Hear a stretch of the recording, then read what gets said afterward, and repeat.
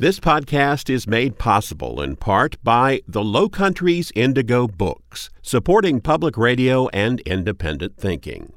Ordering and more is available at 843-768-2255. This episode of Walter Edgar's Journal is an encore of a previously broadcast program. Welcome to Walter Edgar's Journal. With me in the studio today is Daniel Harrison, the author of Live at Jackson Station, Music, Community, and Tragedy in a Southern Blues Bar. Daniel, welcome to the Journal. Thank you, Walter. I'm happy to be here today. First of all, let's tell our listeners a little bit about you. Yes, you're a professor at Lander College, but who are your folks, where'd you come from, and all that stuff? Sure. Well, I was actually born across the pond in Stratford-on-Avon in England, and I came to the States in 1980 and moved to Denver, Colorado. And then the family moved down to Gainesville, Florida in 1987, and so that was my first experience really with the South. And I finished up my last 2 years of high school in Gainesville, and then I went down to New College, the honors college of the state of Florida system, and got my bachelor's degree in social sciences. And then I took a year off, and I went out to San Francisco, and I temped for Wells Fargo Bank. And then in the fall of 1994, I enrolled in Florida State University in a doctoral program in sociology in Tallahassee. And I got my master's in 1996. I did my master's thesis on the Pinkerton National Detective Agency. And then I continued on and finished my PhD at Florida State University in 2000 with a dissertation on Harrison White, who's a network theorist working in kind of the structural tradition in sociological theory. My first academic appointment was back out in Colorado at Western State College. It was a little bit too cold for me and quite expensive in Colorado, and so I decided to come back to the South, and I had a one-year position at Furman University, and that's when I heard about Lander and applied for a job at Lander, and soon was the chair of the Department of Political and Social Sciences, and I've been there ever since, although I'm no longer chair. My research interests include historical sociology, the sociology of music, environmental sociology, and a few other interests. I typically teach Introduction to Sociology, Sociological Theory, and also the senior capstone experience at Lander. Okay. Well, you have lost your accent, sir. Yes, I think I lost my accent within about maybe 8 weeks of being in the States. That's what my mother tells me. When you're about 8 years old, all the kids tend to make fun of you if you sound different. Although people tell me that I've picked up a bit of a southern twang since I've been in this neck of the woods. Okay, so the history of music or the sociology of music, I found that fascinating. Obviously, that's how you got into researching Jackson Station. How did you hear about this? It had disappeared from the scene by the time you got to Lander. It certainly had. I moved to Greenwood in 2005. And I have been a music fan for a number of years, a big fan of live music, in particular, a big fan of what people call the jam bands, which you would associate with, kind of the Grateful Dead tradition, and then more recently bands like Widespread Panic and Fish and so on and so forth. Before my wife and I got married, we used to really love attending live music shows at places like Red Rocks and Telluride, Colorado, and so on. And when I moved to Greenwood, I had heard that this band Widespread Panic, which hailed from Athens, Georgia, had played in the Greenwood area. And I was kind of fascinated because, Greenwood's a fairly small town, population of about 20,000 or so, and, about 60,000 in the county.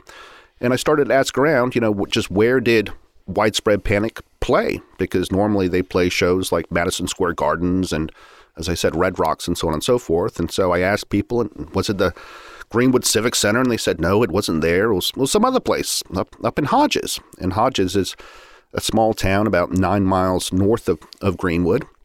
And I would drive past Hodges and I would look for sign of a music venue that could support a band as famous and as popular as Widespread Panic, and I couldn't really find one. I found a little hole-in-the-wall bar called Harvley's also known as the Water Hole, which was a tiny little dive bar in Hodges. And I eventually saw what they were talking about, which was this old dilapidated railroad depot at the corner of 175 and US 25 in Hodges. And if you drive past it, you might miss it because it sort of is fairly subdued. It's seen better years. It's a little bit run down. And then I learned that was actually where not only Widespread Panic had played back in the day in the 1980s. They actually played there 9 times, but a whole host of other bands had played there. You know, Drink Small played there, Nappy Brown. I mean, I'm not into your particular music, but I recognize the names in the book. Okay, so you found out where the place was. Right. And then after that, I really didn't give it too much thought for some time.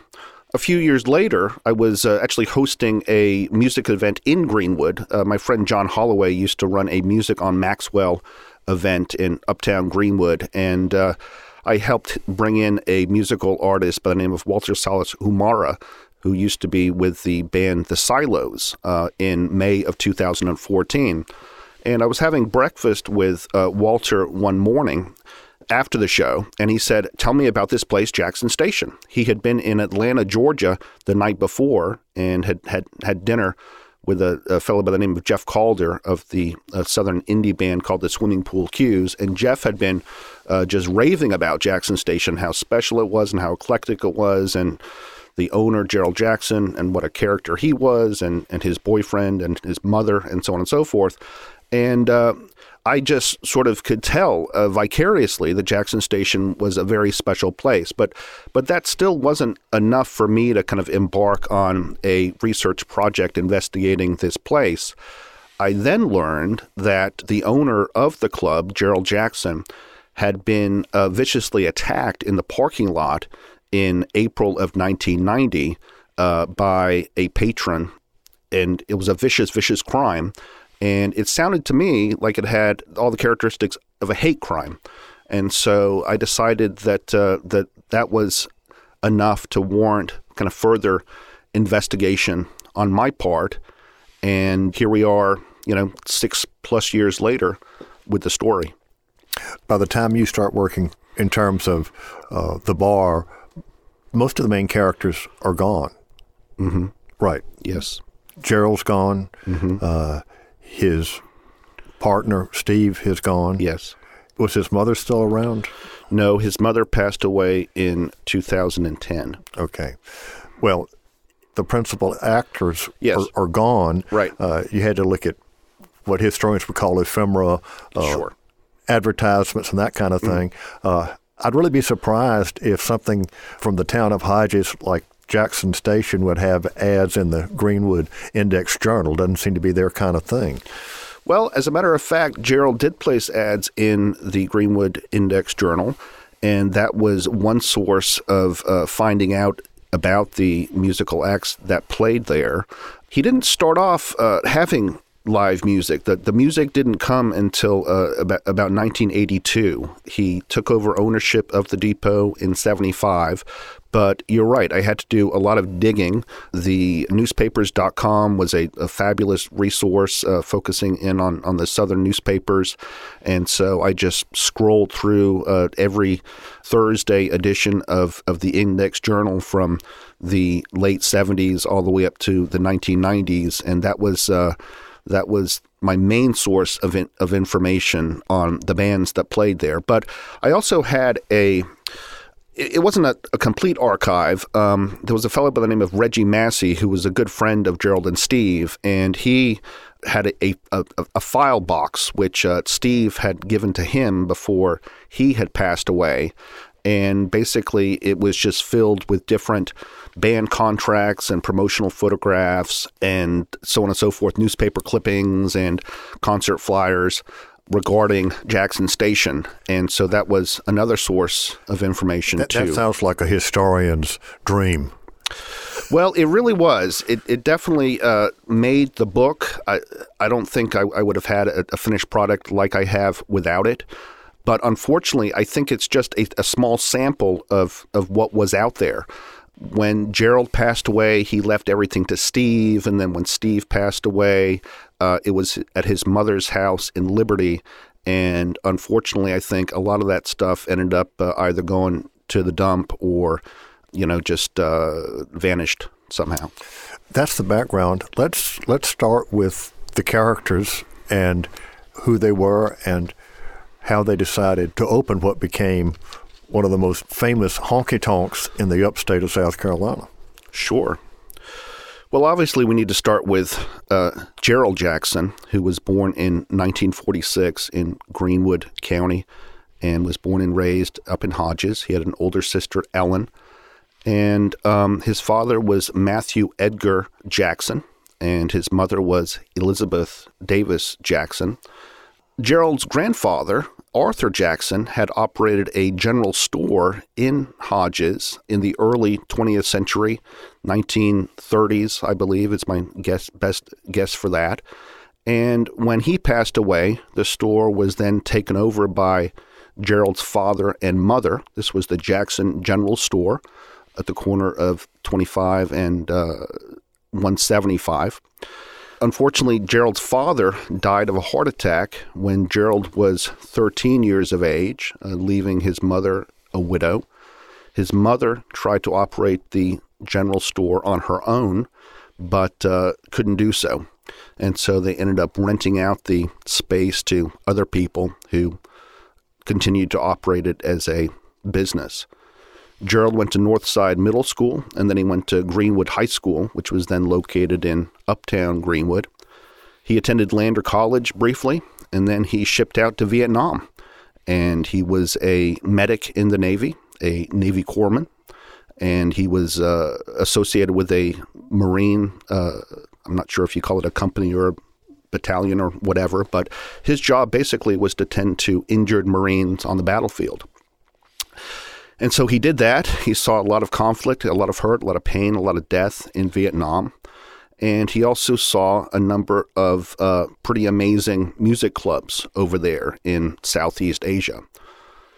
He comes back to the States after his tour is over, and he has this dream of opening up a music club, opening up a blues club along the lines of what he had seen in Southeast Asia.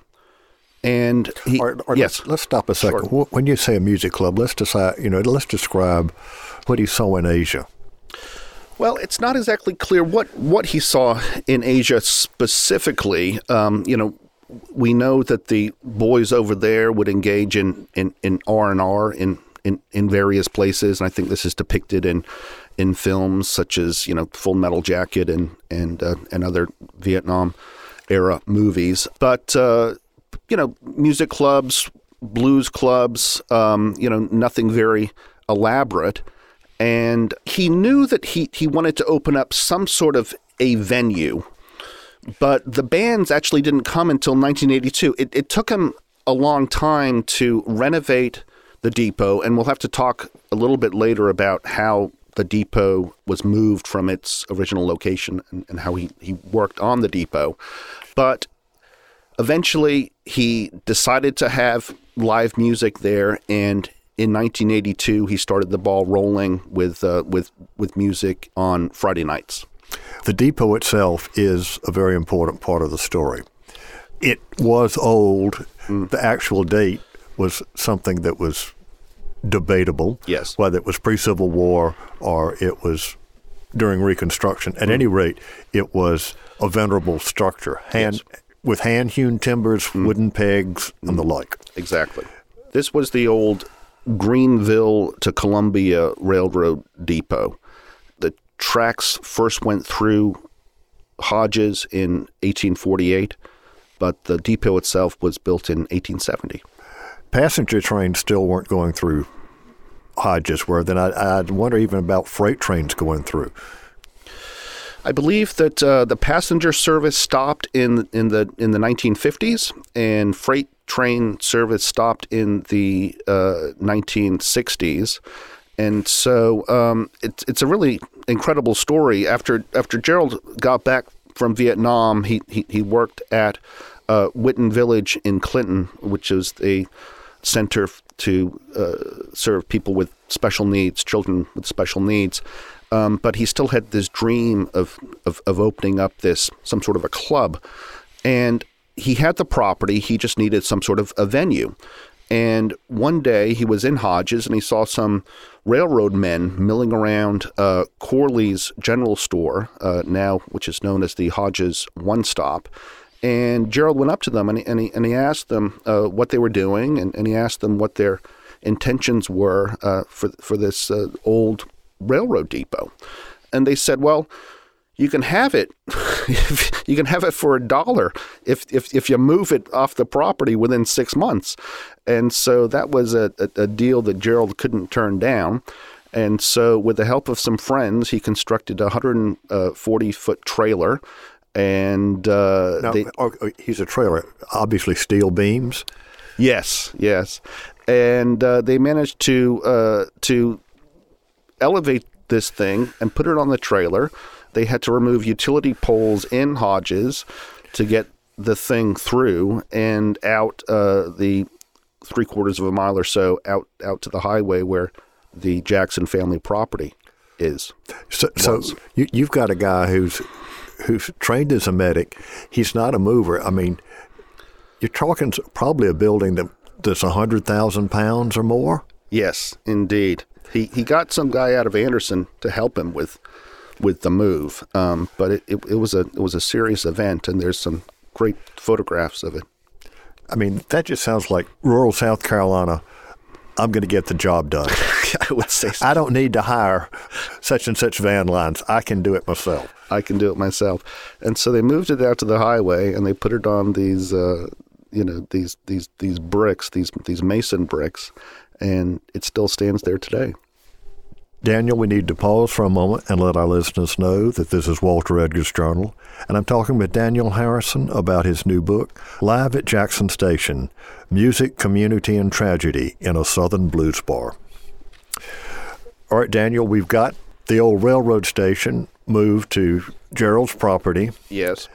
But something's got to be done to make it work as a venue. I mean, you've got a structure, but it still takes a while, and he's doing all the work himself. He's doing the work himself. Steve, his boyfriend, is helping him out. Mama Jackson, Elizabeth Jackson, is also assisting.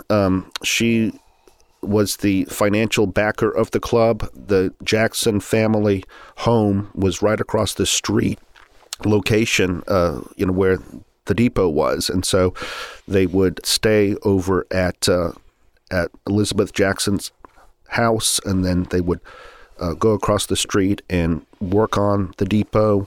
Gerald taught himself basic carpentry, plumbing, a little bit of electrical work, and so on and so forth. Steve lent a hand, and a lot of other friends in the area did. And so they renovate the station as a venue. They make use of what had been segregated waiting rooms, and then they create an apartment upstairs for themselves, right? Yes, eventually they moved out of Elizabeth Jackson's house and actually into the depot. The depot had no air conditioning. It had the only sources of heat came from 2 Barron wood-burning stoves. Barron was a company out of Atlanta. And so in the wintertime, they would live up in a loft that they built up kind of in the rafters of the depot. And there was a full bathroom up there, commode, and a little apartment. And then in the summertime, they lived down in the basement of the club to keep cool. The station was built up on piers, so was it actually underground or just, you say the basement, I guess? It wasn't really underground. There was kind of a half staircase off the kitchen going down into kind of the ground level. Okay. All right. Of the club. And of course, for the club, you could open the freight doors. They were still there, so that would give circulation for the people coming into the club. Exactly. So on summer nights, they would open up the freight doors to get the cross breeze, and they would have some ceiling fans, and it was quite cool in there, actually, all things considered. And a big open deck. A big open deck on the back, and they had a couple of cows out there as well.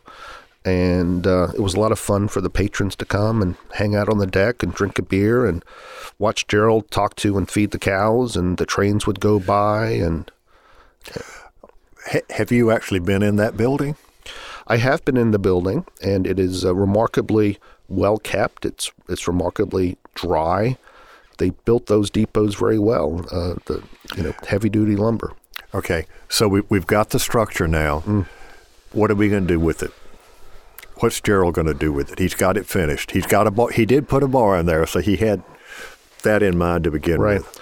So initially, it's functioned as kind of a private club of sorts, and in 1978, after 3 years of renovating the depot, it was up to snuff for just basic socializing and activities. They had a Halloween party in 1978 to get things rolling. Strom Thurmond actually celebrated a birthday there in 1978, which is kind of interesting. But eventually, they decided to have live music, and that happened in 1982. Drink Small was one of the first acts that played there, as was Reverend Billy Wirtz, a piano player out of Florida. Okay, so it's opening up. And one of the important things in terms of a bar in the early 1980s, we need to remember that the drinking age in South Carolina for beer and wine was still 18. So in terms of attracting a younger crowd, you've got two colleges within easy driving distance. You've got Lander and you've got Erskine. This is true, yes. Erskine was in due west, and that was about 10 miles north of Hodges. And then you had Lander College, now Lander University, down in Greenwood. And so the students would sort of meet in the middle. Faculty from both schools would attend. But it wasn't just a student hangout. It was you had people from all over. It was really the late night establishment for the South Carolina upstate, and people would drive in from Charlotte. They would come in from Athens. They would come up from Columbia and from Charleston, and sometimes they would still be partying until 5 in the morning. It was open all week, but music was weekend, Friday and Saturday nights, right? Yes. Open all week. The hours were 5 to 5, Monday through Thursday. And let's remind people that's 5 p.m. to 5 a.m. 5 p.m. to 5 a.m. Monday through Thursday. On Friday night, it was open from 5 p.m. until you wanted to go home on Saturday, and then it was closed on Sunday. Okay. So it's attracting notice, and from the beginning, it's a very diverse crowd of folks who come out there. Yes, it operated a bit like a speakeasy early on. You kind of had to know Gerald or know someone who knew Gerald to gain access to it. But eventually it was opened up to the public. Gerald was gay, and his boyfriend was gay too, bisexual actually. Jackson Station was known for being a very welcoming place to people of all sorts of different identities. Informants or interviewees told me that Jackson Station didn't know race, it didn't know class. Everybody was welcome there. It was a very ecumenical place. Well, that's unusual in the American South, even in the 1980s. It's particularly unusual about a rural community. But after I read your book, I went back. This struck a chord with me. And I went back to John Edgar Wideman's memoir, Farther Along. I don't know if you're familiar with that. An African-American writer whose grandparents had come from Greenwood County. And Abbeville County, which is right next door. Sure. And he came back in the early 1990s, and this is the way he described race relations in Abbeville County, which is not very different from Greenwood County. Used to be. Yeah, Greenwood was part of Abbeville County. He's staying at the Holiday Inn Abbeville. And he said, when my father and I inquire about a place in Greenville other than the Holiday Inn Lounge where we might sit down and enjoy a drink, the clerk said there's black clubs and white clubs and mixed. No problem with y'all going in just about any of them, depends upon what you're looking for. Now, to me, that sounded like Jackson Station. What year was that? This is the early 1990s. Okay. Well, you think he was actually referring to Jackson Station? No, I don't know that he was. Yeah. But just the way, and this was there were a black clerk and a white clerk on the desk at the Holiday Inn. Right. And the phrase, there's black clubs and white clubs and mixed. Mixed clubs, yes. You can find whatever you're looking for. That sounds accurate. You know, there were a number of just these tiny little blues clubs, music clubs, you know, dotted not just throughout Greenwood County, but throughout South Carolina. And I think I would urge, if people are interested, to do some digging in their own communities there, because I think there's some good stories to be told. So we've started getting live bands, and yes, you've got the two men. It's their bar, but Mother Jackson is pretty important. She actually does the contracts, right, with the band. She recruits the bands. Well, she doesn't recruit the bands. Mama Jackson, Elizabeth Jackson, has a financial stake in the club. The actual nature of that stake remains somewhat opaque, but people have told me that she was the source of the money, and that Gerald and Gerald admits that he could have never opened up the club without her. So basically, Gerald would recruit the bands. He would book the bands. He wanted to interact directly with the musicians. He didn't like to deal with any agents and so on and so forth. But then Elizabeth Jackson would take a cut after they had paid the bands, and typically it would be, I don't know, maybe $500 for 3 sets of music, the first beginning at about 11:30 at night, and then the last one ending at about 5 o'clock in the morning. She would take the proceeds from the door after the bands were paid, and then Gerald would take the proceeds from the bar and the food. All right. So there was an admission charge or a cover charge when they came in, right? Yes, which ranged from about $3 to $10 over the course of the time. And as all clubs did in that day, and I think they still do, you got stamped with an ink stamp to prove you had paid at the door. Yes, and Gerald used his medic stamp from Vietnam for that purpose, which was kind of a reminder of his Vietnam days. Once they start opening up for music, Jackson Station gets a reputation in the music world, and it becomes a major stop on the rhythm and blues circuit, does it not? It really does. Word started to spread fairly quickly, and you had bands. I think your listeners have probably heard of the Georgia Satellites. That was an early band that played at Jackson Station. They clued in a blues guitarist by the name of Tinsley Ellis to Jackson Station. Tinsley then clued in Widespread Panic about Jackson Station, and they showed up in 1986 and played 9 shows there, 86, 87, and 88. You had a number of blues acts. We mentioned Drink Small already. Fats Jackson out of Atlanta played there very frequently. Also Sweet Betty, who was a gospel singer out of Atlanta. She played there a lot. You had a number of new wave bands out of the Athens and Atlanta area. Love Tractor was a band contemporaneous with R.E.M., and they played there a couple of times. And the Swimming Pool Cues out of Atlanta played there. You also had all-female bands. You know, Gerald was very open to having diverse bookings, and there was a band out of Whitmire called the Sensible Pumps, and it was an all-female blues band, and they were a real hit there as well. We've got those bands, and you did touch base with those folks, some of them anyway, for your book.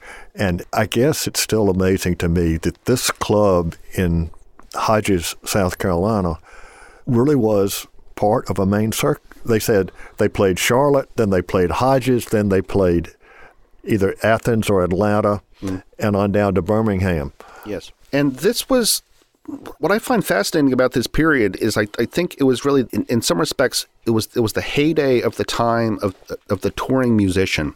You know, all live music has obviously been shut down now because of COVID, but even before that, you know, the whole nature of live music has changed dramatically since the 1990s as we've moved away from kind of the album format into more of a digital sort of a format.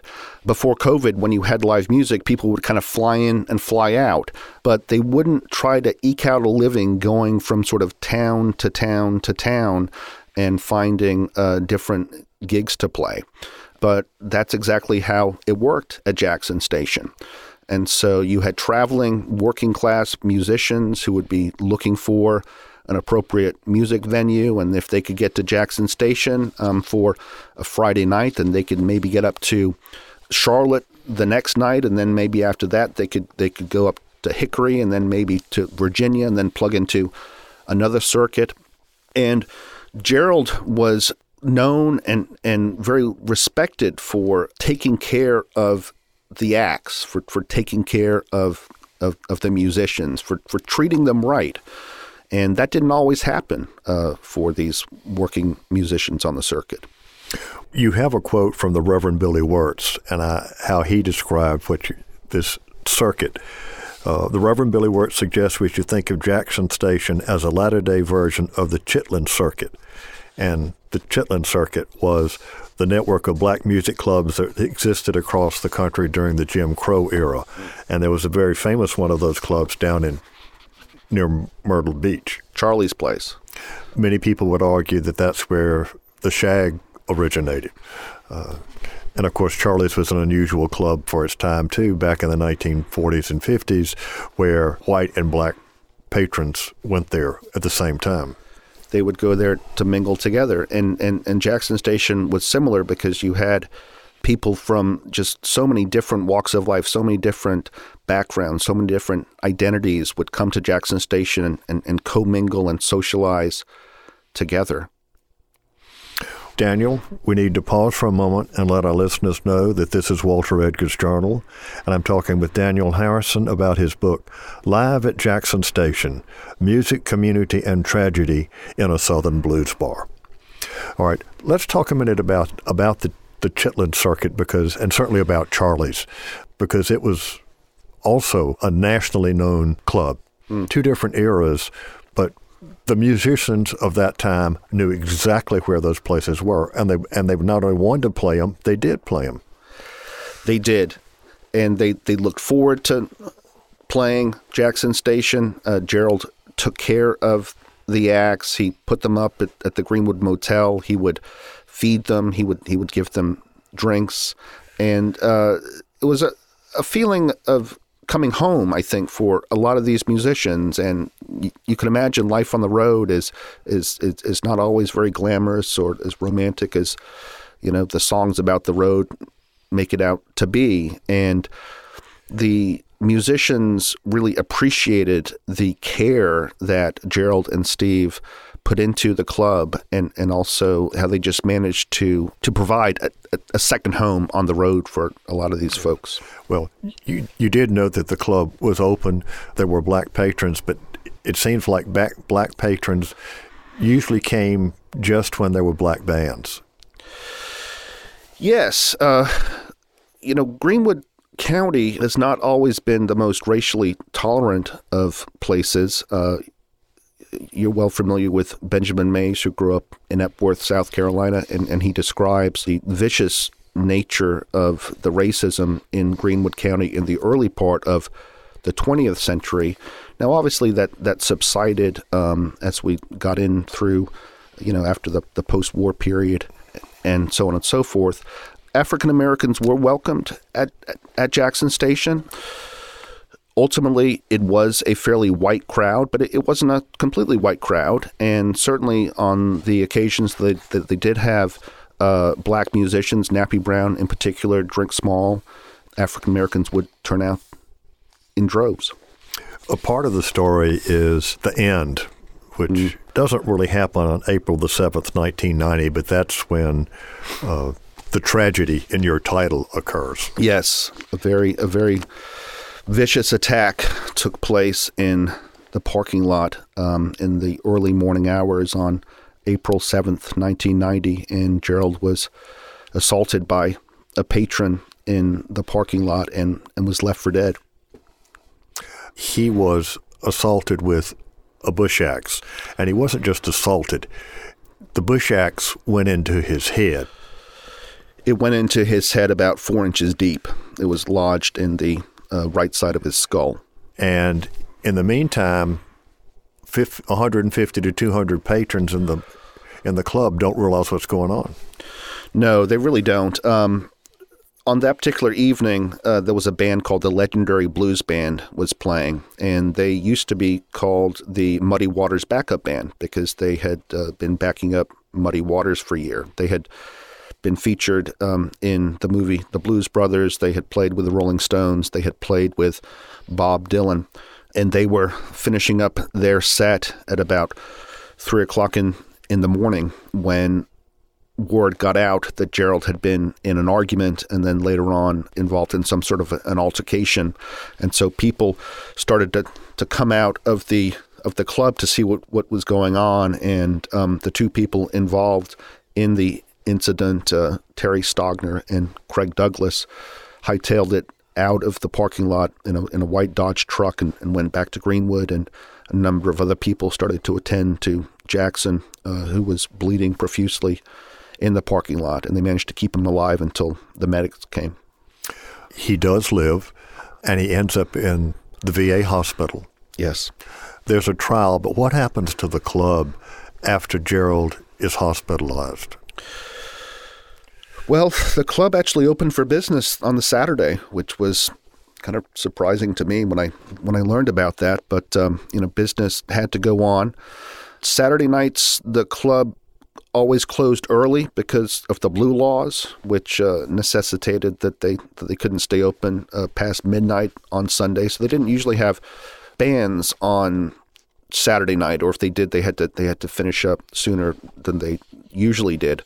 But they tried to keep the club going. Gerald's long-term boyfriend tried to manage the club with some help of some of the employees and friends, people like Dirk Armstrong and Tersh Harley, and Gerald's mother was still somewhat involved.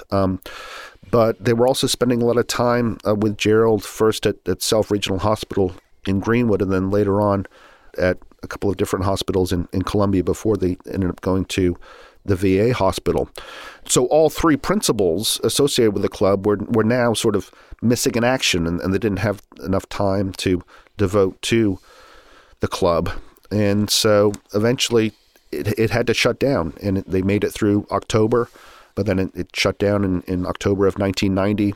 A number of other people tried to resurrect the club. I think there were 3 iterations of that, the last of which ended in 1995. But there was just something very special about Gerald Jackson. He was a very charismatic man. He was known for having a bartender's ability to strike up a conversation with anybody. He made everyone feel very welcome and at home. And this was his baby. He had thought about opening up a club ever since he had been in the Vietnam War. And you really needed someone with that level of commitment and dedication, I think, to make it work. But also, the times had changed. And, you mentioned the drinking age was 18 until 1984, and then slowly it went to 21. Even back in 1984, you had a number of youngsters who would use their older brother or sister's ID, a cast-off ID, to get in. So Gerald didn't appreciate the fact, but you had some people who might have been 16 and 17 drinking in and partying at Jackson Station. But that all changed in the mid-'80s, and so you had fewer people in the area who would be of legal drinking age to go to the club. also kind of societal norms, regarding the consumption of alcohol and, driving after the fact changed. The police, I think, started to get a lot more interested in, cracking down on drinking and driving. Strom Thurmond's daughter was killed by a drunk driver, and so that brought a lot of attention to the issue. And so you really are talking about kind of a shift in the mindset for a lot of people in society regarding, going out to clubs and having a good time and things. And so within a couple of years after the incident with Gerald, Jackson Station closes. Well, it kind of closed and then it opened back up again. Mama Jackson still owned the property, and so she would rent it out to different locals for a number of different business interests and things. It served as an auction house briefly. It served as a flea market briefly. And then you had a couple of attempts to open it back up as a club, but it was just never the same. Well, that's the story there of Jackson Station. Let's continue with the story of what happened to Gerald. Yeah. There was a trial of his assailants.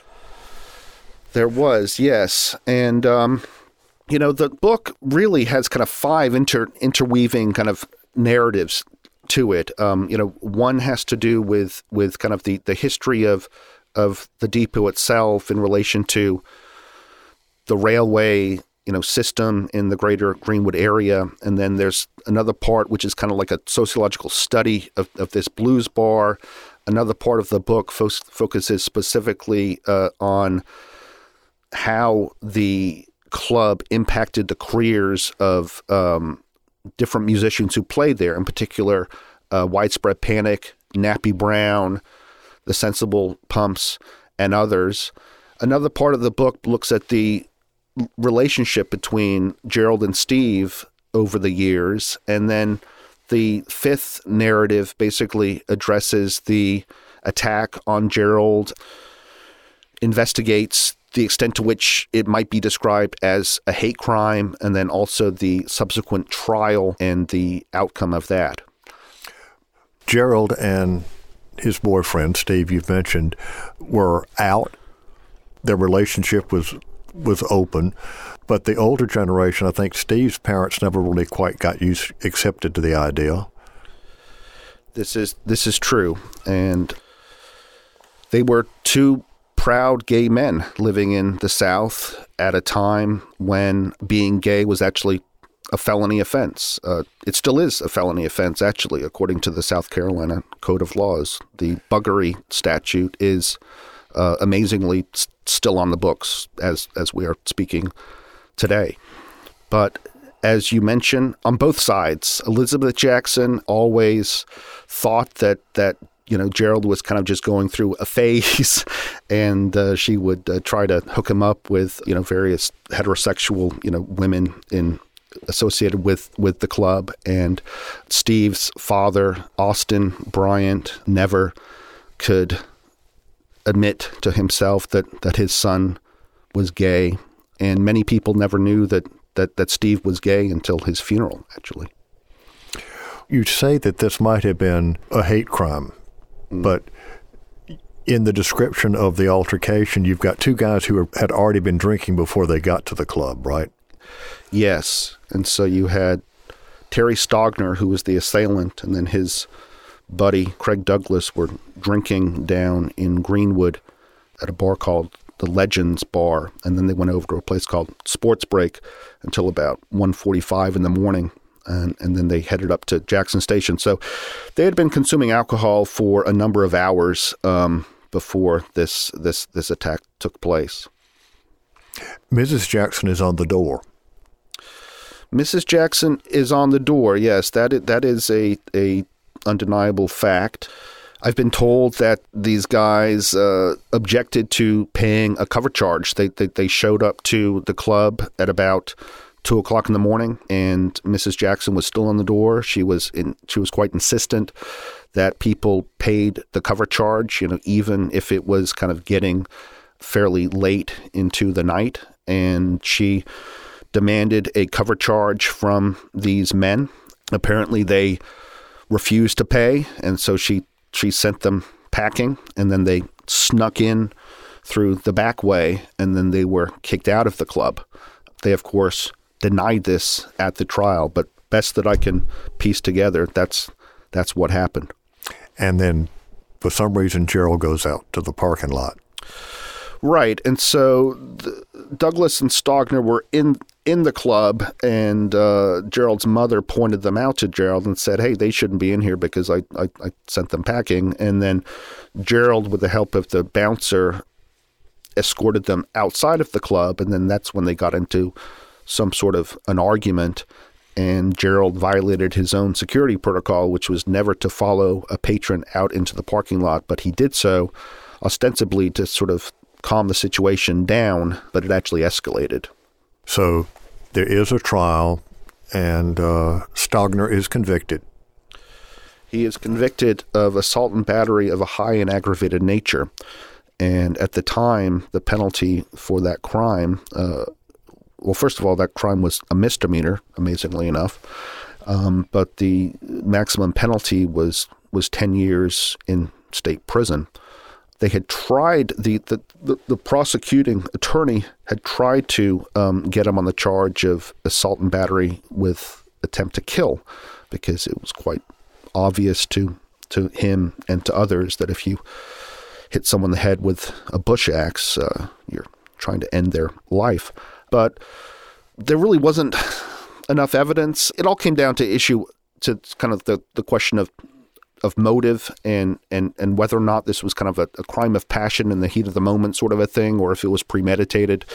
And the prosecution couldn't really prove the premeditated aspect to it. And so the jury came down with the assault and battery of a high and aggravated nature.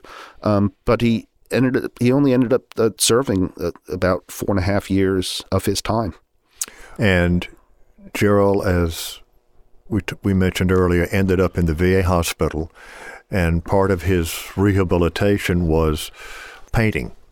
Yes, he was very lucky in the fact that he was a veteran, and he was taken very good care of at the Dorn Hospital. And there was an art therapy program which had kind of been put into place while he was there, and so he was completely paralyzed. I don't think we've really spoken about that, but he was a paraplegic, essentially. Quadriplegic, actually. So he painted with the brushes in his mouth? No, he had limited use of his right hand, and so he would paint with his hand. They actually made special paint brushes for him. He was a Mason, and he had some contacts in the Masonic community who gave him all of his artistic materials and things. But that was a really amazing source of relief for him to be able to paint and express himself in that way. He had his own room at the VA hospital, which was specially air-conditioned, because one of the consequences of the attack is that he couldn't regulate his own body temperature anymore. So he got very, very hot, and he had to keep his room very, very cold to compensate. He had 2 televisions, and his room was just adorned with photographs and paintings and posters and so on and so forth. But he was taken very, very good care of at the hospital.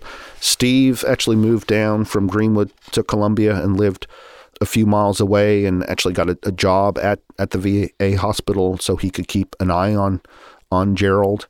And that's where Gerald spent basically the last 20 years of his life.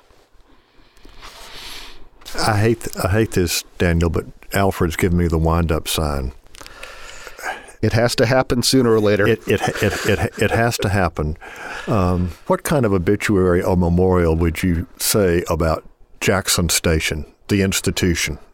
It was just such a fascinating, eccentric club. I was talking to Tinsley Ellis, and he made a really good comment. He said that, when you go to a place like the House of Blues in Myrtle Beach or elsewhere, they're trying to mimic or imitate what Jackson Station was.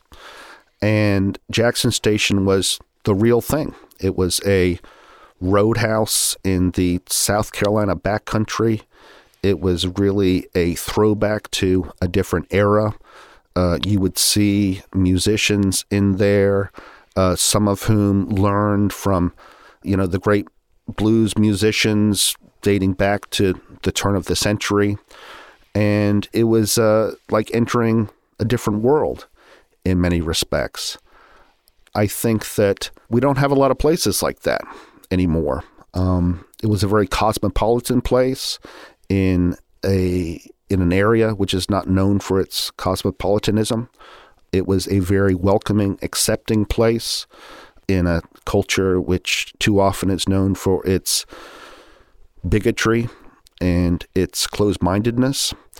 And the people who went there have amazing memories of the place that still live on today. I was not lucky enough to go there, but I've experienced it vicariously through my research, and hopefully through the book I will perpetuate the story of Jackson Station, and perhaps it can be a model for community relations in the future.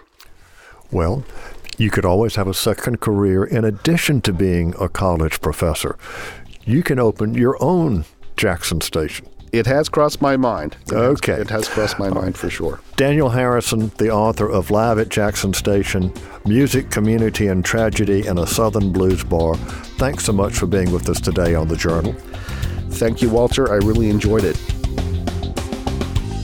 This is Walter Edgar, and I hope you enjoyed today's Journal. The story of Jackson Station and the men who created it is an interesting one.